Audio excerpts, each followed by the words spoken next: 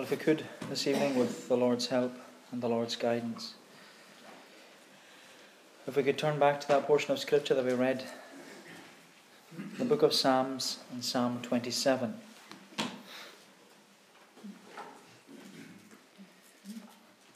Book of Psalms, Psalm 27, and if we just read again the first 3 verses.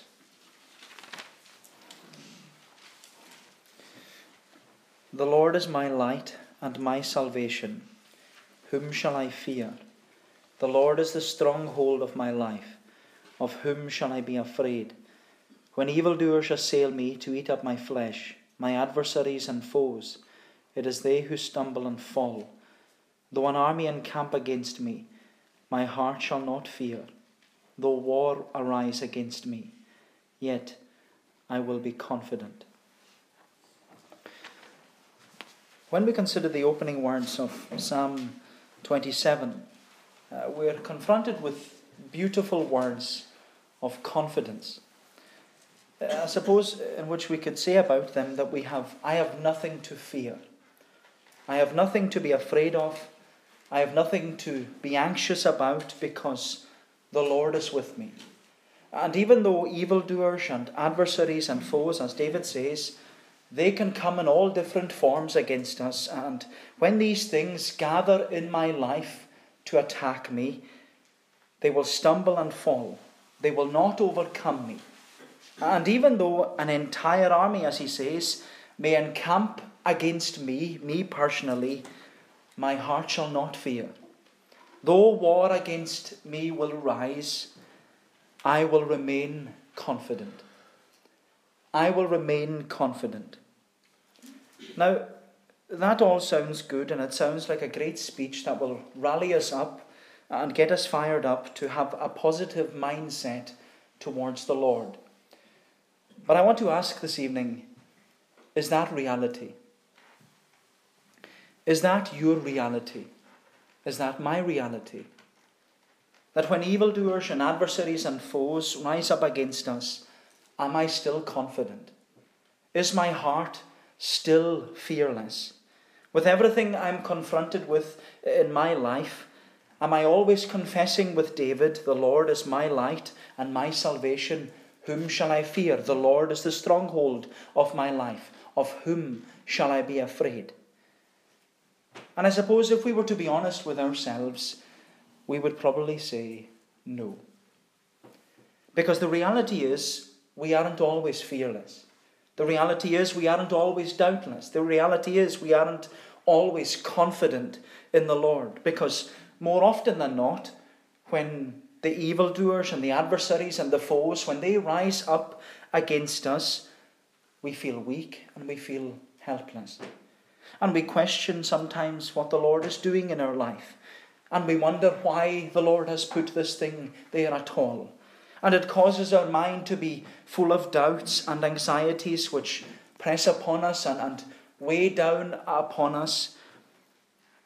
And I'm sure we've all heard the phrase, or we've used it to describe ourselves, the phrase, I'm my own worst enemy. I'm my own worst enemy. And we often say it when we realize that what's hindering us, or what's holding us back in life, or what's causing us to have all these doubts and anxious thoughts, it's not from someone else or from something else. They all come from us. Instead of the evildoers and the adversaries and the foes which David speaks of, instead of them rising up from without, out with, they're actually coming from within. The attack is from within. We are our own worst enemies. And it was John Calvin who made the interesting observation about this psalm in his commentary. He said, "It is necessary that the saints earnestly wrestle with themselves to repel or subdue the doubts which the flesh is so prone to cherish." I'll read it again. "It is necessary that the saints earnestly wrestle with themselves to repel or subdue the doubts which the flesh is so prone to cherish." And what Calvin says is so true. Because I'm sure that you're aware of it by now, that for the most part, the Christian life is a battle of the mind. It's a battle of the mind, where, as Paul reminds us in his letter to the Ephesians, near the end at chapter 6, he says, we do not wrestle against flesh and blood. Our fight is not from without. Our fight, he says, is from within. And it's a fight against principalities and powers and against the rulers of the darkness of this world and the spiritual wickedness in high places. And they're all the enemies. These are all the enemies that are attacking from within our mind. And as you know, the greatest attack from the devil, it's not from without, it's from within. The devil has never tried to destroy the church from without. He has always tried and has tried many times to destroy it from within. The Reformation, the disruption, the 2000 incident, he tears churches apart from within. He doesn't tear congregations apart by sending enemies to attack from the outside, but he always causes chaos from the inside. I mean, if you just consider Judas Iscariot, he wasn't from without, he was from within. And that's how our greatest enemy works. He works from within our mind. But John Calvin says, and he was always of the opinion, that it's what goes into your mind that makes you a strong Christian. It's what goes into your mind that makes you a strong Christian. And he points out that the only way to wrestle with ourselves, to wrestle and defend against the enemies from within, is to consider the character of the Lord. To wrestle against the mind, the attacks upon the mind, is to consider the character of the Lord. Because when we look outside of ourselves and consider who the Lord is, it's then that we can be filled with confidence and assurance like David was. And I want us to see in this psalm that what David gives to us is actually a battle strategy. Because he tells us that the only way to deal with our enemies from within, the only way to deal with the attacks from the devil upon our mind, is to focus our mind upon who the Lord is and what the Lord is like. And David says that when we focus our mind upon the Lord and confess that the Lord is my light, and the Lord is my salvation, and the Lord is my stronghold, it's then that we will have confidence against the enemies. Not confidence in self, but confidence in the Lord. And it was also Calvin, I loved what he said in his commentary. He said, these three titles,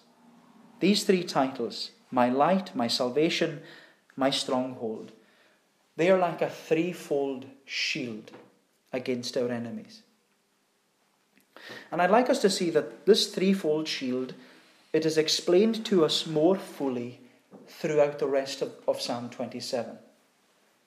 It's explained more fully, and as we go through it, you'll understand what I mean. So let's just look at these titles. The Lord is my light, the Lord is my salvation, and the Lord is my stronghold. So first of all, the Lord is my light. And we'll look at it from verses 4 to 6. The Lord is my light. One thing I've asked of the Lord, that will I seek after, that I may dwell in the house of the Lord all the days of my life, to gaze upon the beauty of the Lord, and to inquire in his temple. For he will hide me in his shelter in the day of trouble. He will conceal me under the cover of his tent. He will lift me high upon a rock. And now my head shall be lifted up above my enemies all round me.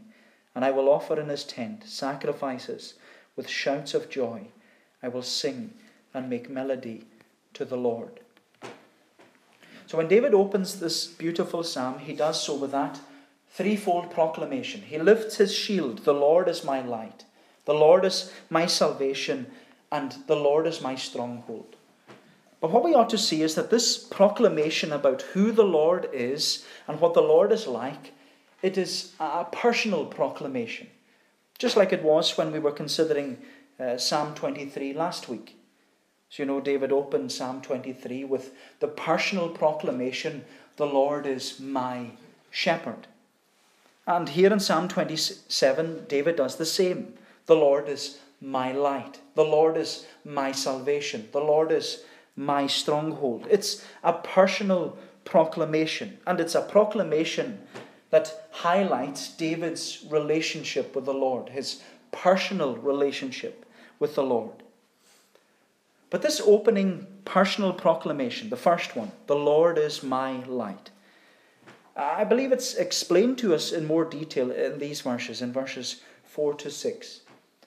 Because what we read here is that as a Christian, David may have been enduring a battle in his mind, but his heart was still fixed upon the Lord. What was going on in his mind was not what was going on in his heart. David says that there is one desire in his heart, and that was the desire to be close to the Lord and to gaze upon his beauty. And we'll come to understand what David means about that in a moment. But I want to point out to you that is it not so true that what may be going on in your head is not what is going on in your heart? Because in your mind, you may be attacked from every side, where the devil is getting in and he's disrupting your peace, and he's attacking your mind and tempting you away from the Lord. But in your heart, you still have that one desire, to gaze upon the beauty of the Lord. In your mind, the devil is attacking you from within, causing you to worry, whether it's worry about yourself or your own salvation. The devil tells you that, well, you're not good enough to be a Christian, or you're too sinful to be a follower of Jesus, or that Jesus, well, he doesn't love you as much as he used to because you're so much more sinful than you used to be ever when you were first converted. And there are all these things that he attacks the mind with. Maybe it's your health. And he convinces you that this pain here and this pain there, it's going to kill you. You're going to die, no one will miss you, and everyone will be better off without you. And you know, the devil can attack us from within and fill our minds with fears and anxieties. That's why Paul, when he was talking about the full armour of God, he said, put on the helmet of salvation. Put on the helmet. Protect your mind. Because when the devil attacks us in our mind, he can make us worry about what others will think of us. Worry about what they will say about us. Worry about rejection. He'll make us worry about misunderstanding or being ridiculed. And it can go into our mind. We can be attacked in our mind. And all this can go on in our mind without anybody else being aware of it. To the point that we can become a prisoner in our own mind with all that's going on and not say anything. And all these attacks from within, they can cast a dark shadow over us, over the mind. I don't know about you, but I often have the devil telling me, smash your car on the Barvis Moor, kill yourself. That's the best thing to do. And it's not a suicidal thought, don't get me wrong, but that's the darkness which the devil can attack us with. And it's frightening. He's a fierce enemy, and he attacks from within. He attacks the mind. But what David shows us is that he can't attack the heart. The devil may attack the mind and cause chaos with the darkness of anxiety. But what David reminds us is that the personal proclamation in the heart of the Christian is, the Lord is my light. The Lord is my light. And David's proclamation is true of every child of God. Because when we know the Lord personally, we not only acknowledge him to be the God who spoke light into darkness at the creation, but we also acknowledge him to be the God who spoke the light into the darkness of our hearts and said, let there be light. And I love what Paul says in 2 Corinthians 4. He's talking about the ministry and the importance of the ministry. But he goes on to say that the God of this world, he blinded our mind to hinder the light of the gospel. But, says Paul, it was God, the God who commanded light to shine out of darkness at creation. He has shone into our hearts to give the light of the knowledge of the glory of God in the face of Jesus Christ. And you know what I find so beautiful? And beautiful is the only word I can use to describe it. What I find so beautiful is that what David was longing to see in Psalm 27, we know the well-known, the way the Psalter puts it, that I, the beauty of the Lord, behold me and admire, and that I in his holy place may reverently inquire. The beauty which David longed to see was the same beauty that the Apostle Paul saw on the road to Damascus. And it was the same beauty which Moses saw in the tabernacle. Because the phrase, the beauty of the Lord, it's a lovely phrase. That phrase, it refers to the glorious light which God dwells in. It was what many people call the Shekinah glory. The glory which filled the tabernacle behind the veil. And it shone brightly, a light that no one could behold with the naked eye. And it displayed the beauty of the Lord. And Paul says that he encountered that beautiful light when the Lord met him on the road to Damascus. You remember how Paul was going, he was on his way to kill Christians, on his way to destroy the Christian church. But the Lord stopped him. The Lord stopped him in his tracks. And what's amazing is that on that particular occasion, the light of God's glory blinded Paul physically. And yet at the same time, it caused him to see spiritually. Wonderful thought.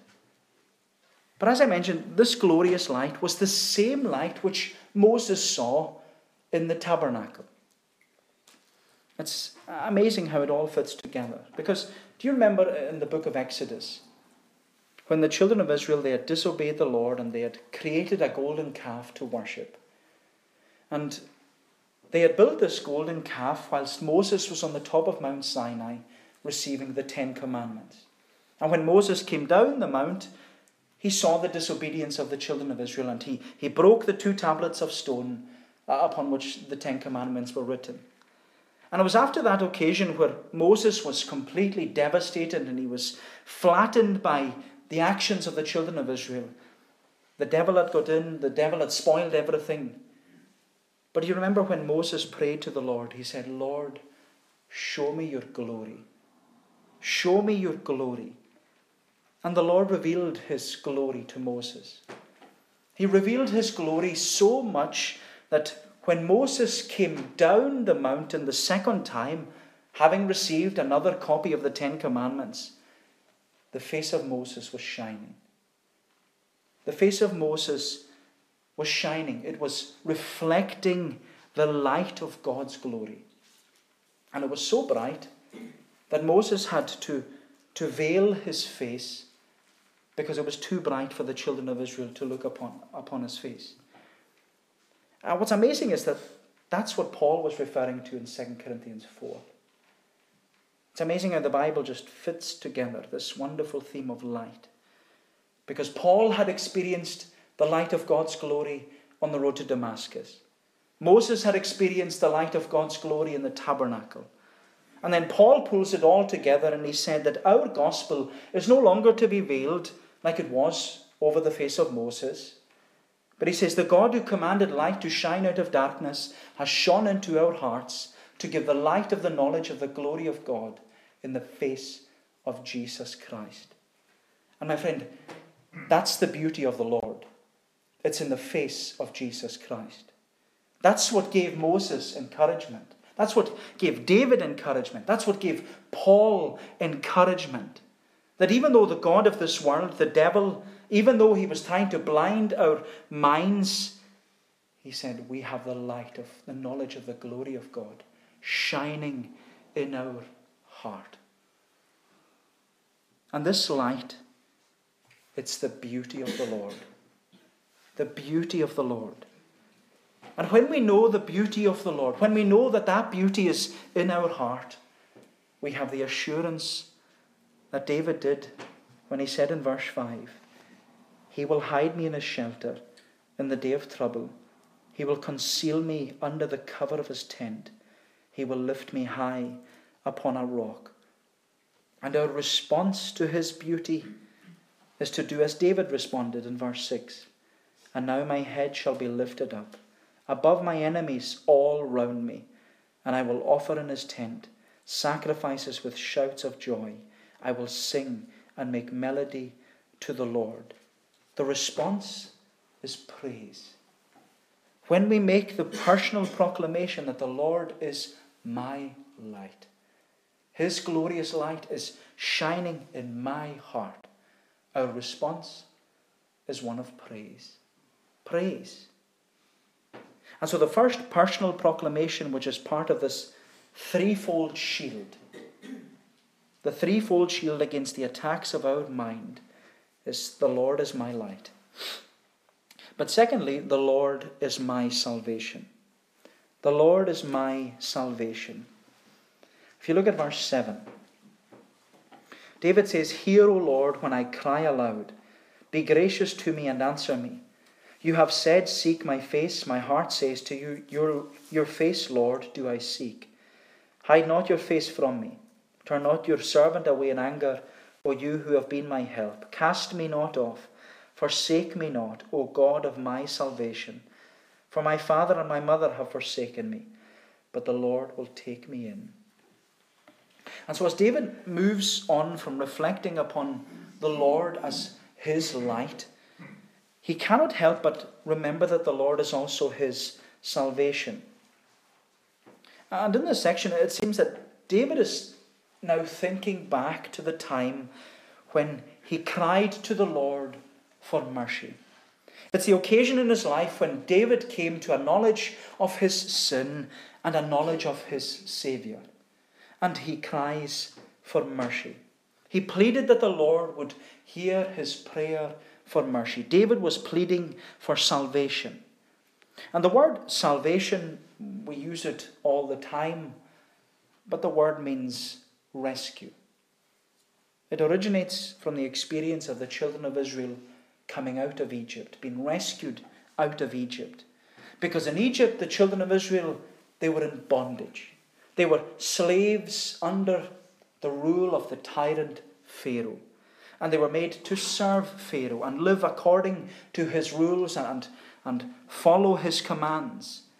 And the imagery of the children of Israel in Egypt, that's the image of our sinful nature. Because by nature, we are in bondage to sin. We're under the rule of darkness. We're under the power of Satan. We're slaves to sin. We need to be rescued. And that's also the image which the Apostle Paul uses in Ephesians 2, where he says that our sinful nature, it has left us dead in trespasses and sins, walking according to the course of this world, according to the prince of the power of the air, that is, the devil, where he has blinded our minds. He has brought us into bondage so that we are fulfilling the desires of our flesh and of our mind. But the wonder of it all is that God provided salvation. And just like he did with the children of Israel who were rescued out of Egypt and delivered from the hand of their enemy, the Lord rescued us from the bondage of sin and death. He delivered us from the power of darkness and the grip of the devil. He set us free. And he set us free through the death of Jesus Christ. And that's what Paul went on to say in Ephesians 2. He said, But God, who is rich in mercy, for his great love wherewith he loved us, even when we were dead in bondage, in trespasses and sins, even when we were under the grip of the devil, he made us alive together with Christ. He delivered us, he rescued us, he freed us. And Paul says he did it all by his grace. Paul says that it is by grace that we have been rescued. We've been saved. It's the Lord's doing. It's the Lord's work. It's the Lord's salvation. It's not our doing. It's the gift of God. It's not of works, lest any one of us would boast. Because our boast is not in self, but in Christ Jesus the Lord who is my salvation. He is my deliverer. He is my rescuer. He has delivered me from the pit of hell itself. But in these words, David is not only describing his salvation, he's also describing his experience of salvation. At the time when he was seeking the Lord, because he says in verse 7, "Hear, O Lord, when I cry aloud. Be gracious to me and answer me." David was pleading that the Lord would answer his cries. And the word hear, it's an important word in the Old Testament. It means to listen and respond. And that's what the Israelites were always told. They were always told, "Hear, O Israel. Hear, O Israel." But in this instant, David is pleading, "Hear, O Lord. Hear, O Lord." Because when he was seeking the Lord, David wanted the Lord to hear him and respond to all his cries according to his grace and mercy. What David is saying, that he was pleading that the Lord would hear and respond to his voice according to his covenant love. Because that's how the Lord acts towards sinners. He acts in love.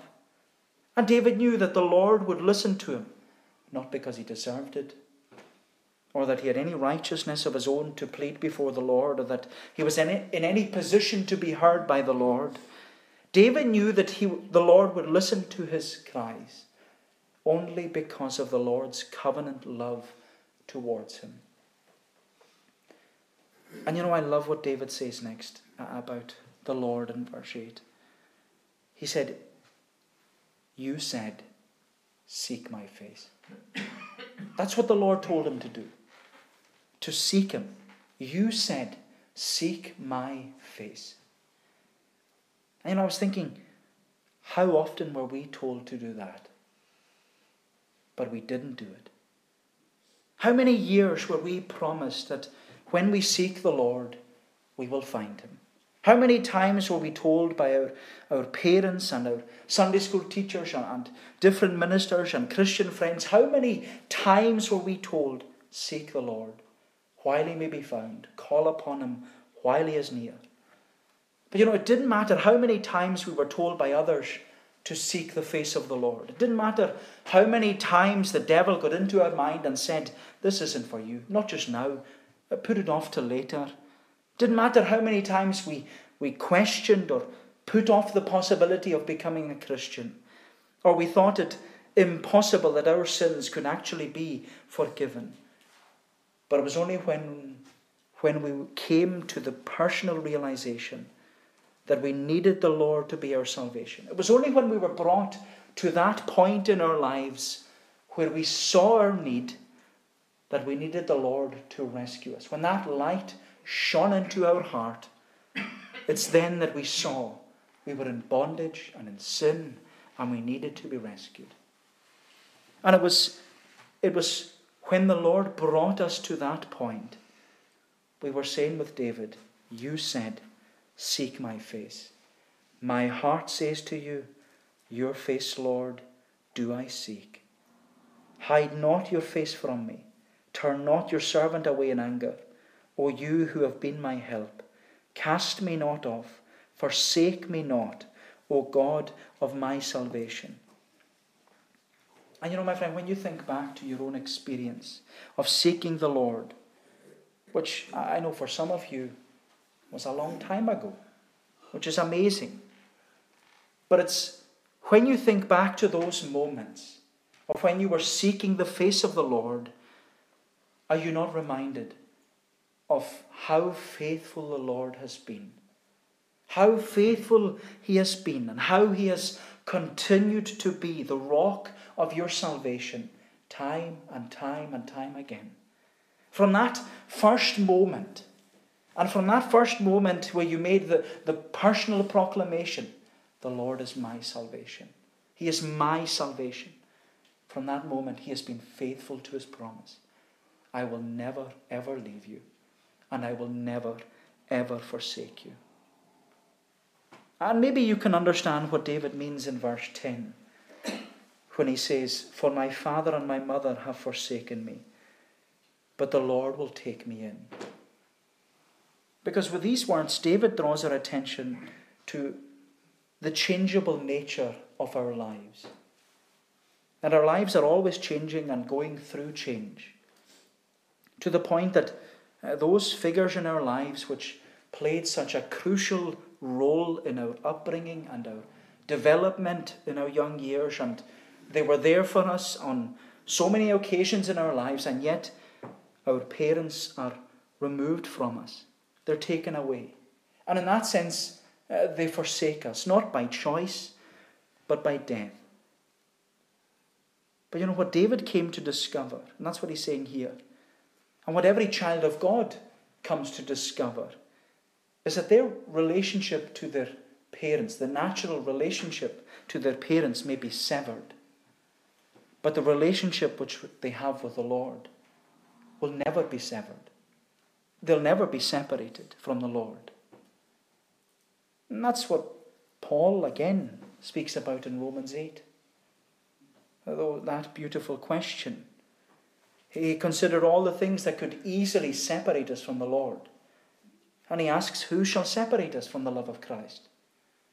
Shall tribulation, distress, persecution, famine, nakedness, peril, sword? No, he says, in all these things we are more than conquerors. We are able to defeat the enemy through him who loved us. And he says, I am persuaded that not even death will happen to us. We are without doubt about that.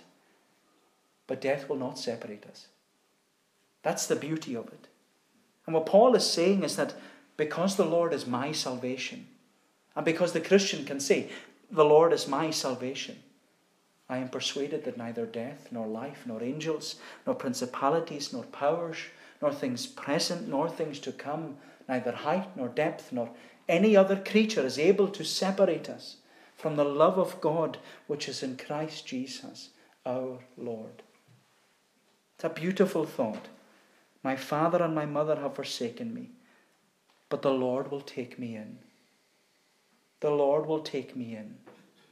And my friend, when we can say that, when we can make that personal proclamation that the Lord is my salvation, we know that the Lord has taken us in. We are part of his family. And we are going to belong in his house. And so the first personal proclamation, which is part of this threefold shield against the attack of our mind, is the Lord is my light. The second is the Lord is my salvation. And the third is the Lord is my stronghold. The Lord is my stronghold. Look at verse 11. David says, teach me your way, O Lord, and lead me on a level path because of my enemies. Give me not up to the will of my adversaries, for false witnesses have risen against me, and they breathe out violence. I believe that I shall look upon the goodness of the Lord in the land of the living. So each section we've looked at, it has corresponded with this threefold shield of the titles relating to the Lord. But what we ought to notice about the beginning of each section is that they're all focused upon the Lord. In verse 4, David said, one thing I've asked of the Lord, that will I seek after. Then in verse 7, David prayed, hear, O Lord, when I cry aloud, be gracious to me and answer me. And now at the beginning of this section, David humbly submits to the will of the Lord, and he says, teach me your way, O Lord, and lead me on a level path. Everything in David's life as a believer is directed towards the Lord. He sees that everything he is now, everything he has now, it's all the doing of the Lord, and wonderful in his eyes. Which is why he has this personal confession. The Lord is my light. The Lord is my salvation. The Lord is my stronghold. But what David says here, it shows his humility before the Lord.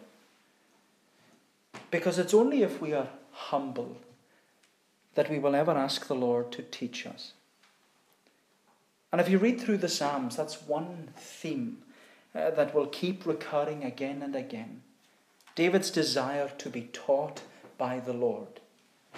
And that should be our desire too. We should have a teachable spirit, regardless of how many years we've been walking with the Lord.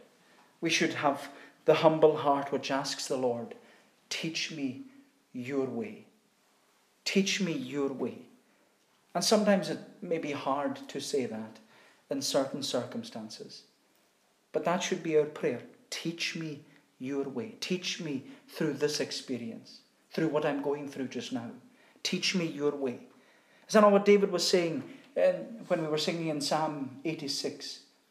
Teach me thy way, and in thy truth, O Lord, then walk will I. Unite my heart, that I thy name may fear continually. Psalm 25, show me thy ways, O Lord. Thy paths, O teach thou me, and do thou lead me in thy truth. Therein my teacher be. But the reality is, if we're not teachable, we're not humble before the Lord. If we can't be taught from Scripture or guided by the words of another Christian, then the reason why is not our knowledge or our intellect. The reason we cannot be taught is our pride. We are too proud to be taught. And if we think we know better, or we can't be taught or guided or spoken to without taking offense, then we're sure to fall into error. And that's what David is praying against. He's praying that he will not fall into error. He's praying that he will not move away from the teaching of the Lord. He's praying that he will not stop praying, teach me your way, O Lord. Because as soon as he does, he knows that his enemies are waiting for him. He knows that the will of his adversaries, whether from without or from within, their will is to destroy him and speak against him and to contradict his profession. My friend, when we don't have a humble and teachable spirit, error arises and the enemy comes in. The enemy comes in. And when error arises, either in our mind or our actions, the devil uses it. He'll use anything that will bring the name of Jesus down and cause us to stumble. But it was Peter, the one who fell. The one who fell, the one who stumbled, the one who allowed the devil to sift him as wheat. He urged the churches in every century, beware lest you also are led away with the terror of the wicked from your own steadfastness. And Peter's solution to the problem of the devil coming in, he said, grow in grace. Grow in grace and in the knowledge of our Lord and Saviour, Jesus Christ. In other words, we have to have a teachable spirit and ask the Lord to protect us from error. Because our mind is so weak. Our mind is so fragile. It's so prone to error and distraction. It's constantly bombarded with attacks from without by the world. All the things we see, watch and hear. And we're attacked from within by the devil. And so teaching is important. Learning is important. Reading is important. Growing is important. Fellowship is important. Because when we fill our mind with good things, with holy things, with godly things, with beautiful things, it's then that we will see the Lord as the stronghold of our life. It's then that we are protected in that place of refuge by the Lord. It's then that we'll consider the Lord as this mighty fortress around us, protecting not only our mind, but also our heart. As Calvin said, it's what goes into your mind that makes you a strong Christian. And so the only way to wrestle with ourselves and all that's going on in our mind and defend against the enemies from within, the only way is to consider the character of the Lord. Look to Jesus. That's what the Hebrews were reminded. They were wanting to give up on their faith. And the writer to the Hebrews said, look to Jesus, the author and the finisher of your faith. We have to look outside of ourselves and consider who the Lord is. And it's only when we do that, that's when we're filled with confidence and filled with the assurance that the Lord is with us. And so what we ought to put into our mind is this threefold shield. Put that into our mind. Something that can never be taken from us. The Lord is my light, the Lord is my salvation, and the Lord is my stronghold. And this is why David concludes by saying about himself, the ESV translates it all wrong, but in the Hebrew it reads, I would have lost heart. This is what he says about his experience. I would have lost heart unless I had believed. Unless I had believed that I would see the goodness of the Lord in the land of the living. And so, my friend, our personal proclamation is to be as what David said, the Lord is my light and my salvation. Whom shall I fear? The Lord is the stronghold of my life. Of whom shall I be afraid? But if that is not your reality tonight, and it might not be, if we are being bombarded by the world, the flesh, and the devil, attacked from every side, then David leaves us with a word of encouragement. Wait for the Lord. Be strong. Let your heart take courage. Wait for the Lord. And to wait upon the Lord is to meditate upon who the Lord is and to trust that he knows what he's doing. He knows what he's doing. And was it not Isaiah who wrote those beautiful words? They that wait upon the Lord shall renew their strength. They shall mount up with wings as eagles. They shall run and not be weary. They shall walk and not faint. So, my friend, pick up your threefold shield and confess, the Lord is my light, the Lord is my salvation, and the Lord is my stronghold. May the Lord bless these thoughts to us. Let us pray.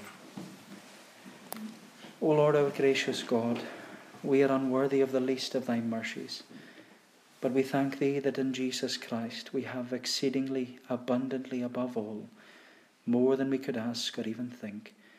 Help us, we pray thee, to acknowledge thee for all thy gifts to us. Help us, Lord, to be thankful. Help us to see that thou art a God who is working in us both to will and to do of thine own good pleasure.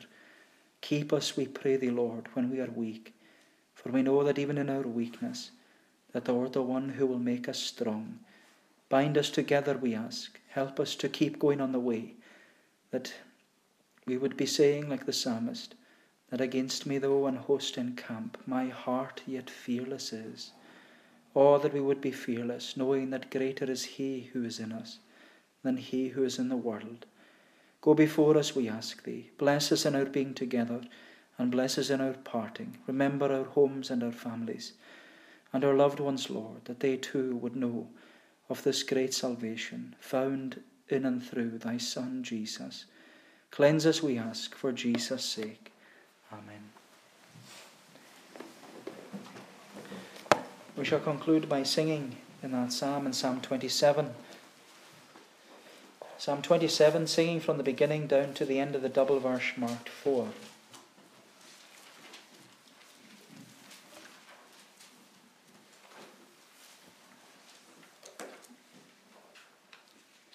Psalm 27, that's in the Scottish Psalter, page 236. The Lord's my light and saving health, who shall make me dismayed? My life's strength is the Lord, of whom then shall I be afraid? When as mine enemies and foes, most wicked persons all, to eat my flesh against me rose, they stumbled and did fall. Down to the end of the verse marked 4, to God's praise. The Lord my light and saving health, who shall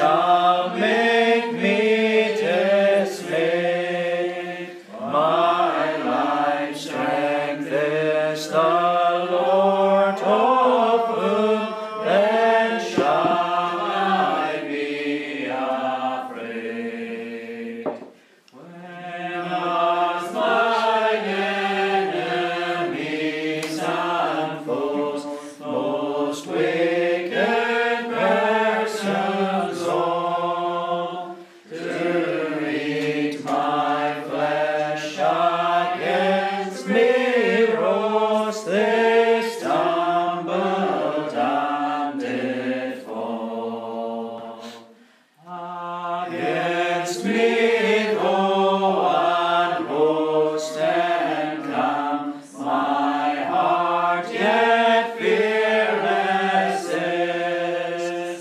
Though war against me rise, I will be confident in this. One thing I of the Lord desire, and will seek to obtain, that all days of my life I may within God's house remain, that I the beauty of the Lord behold me and admire, and that I in His holy place may reverently enquire. The grace of the Lord Jesus Christ, the love of God the Father, and the fellowship of the Holy Spirit be with you all, now and forevermore. Amen.